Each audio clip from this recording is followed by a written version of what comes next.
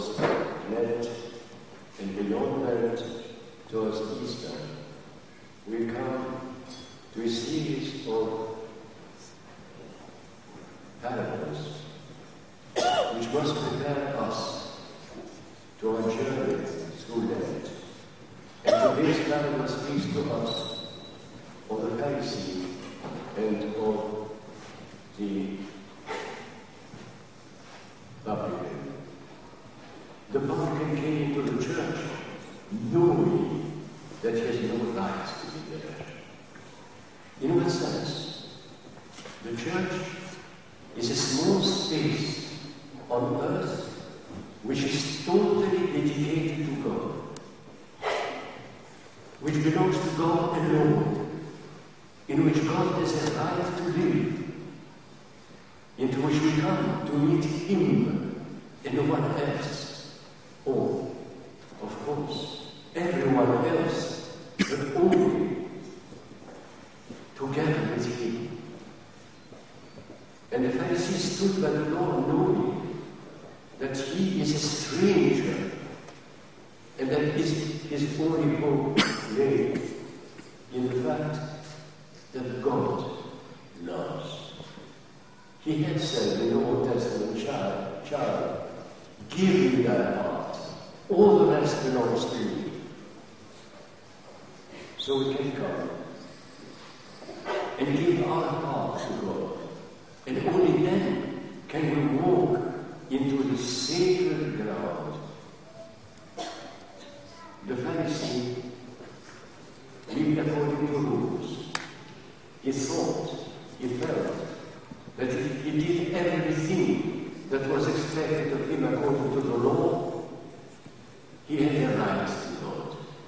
He had a right to be in God's realm. He was one of his people. And therefore, looking around, he would condemn others who in his eyes were not worthy of the same. Let us reflect on ourselves. When we come to church, are we aware that it is a realm into which we can come only if our heart has been given to God,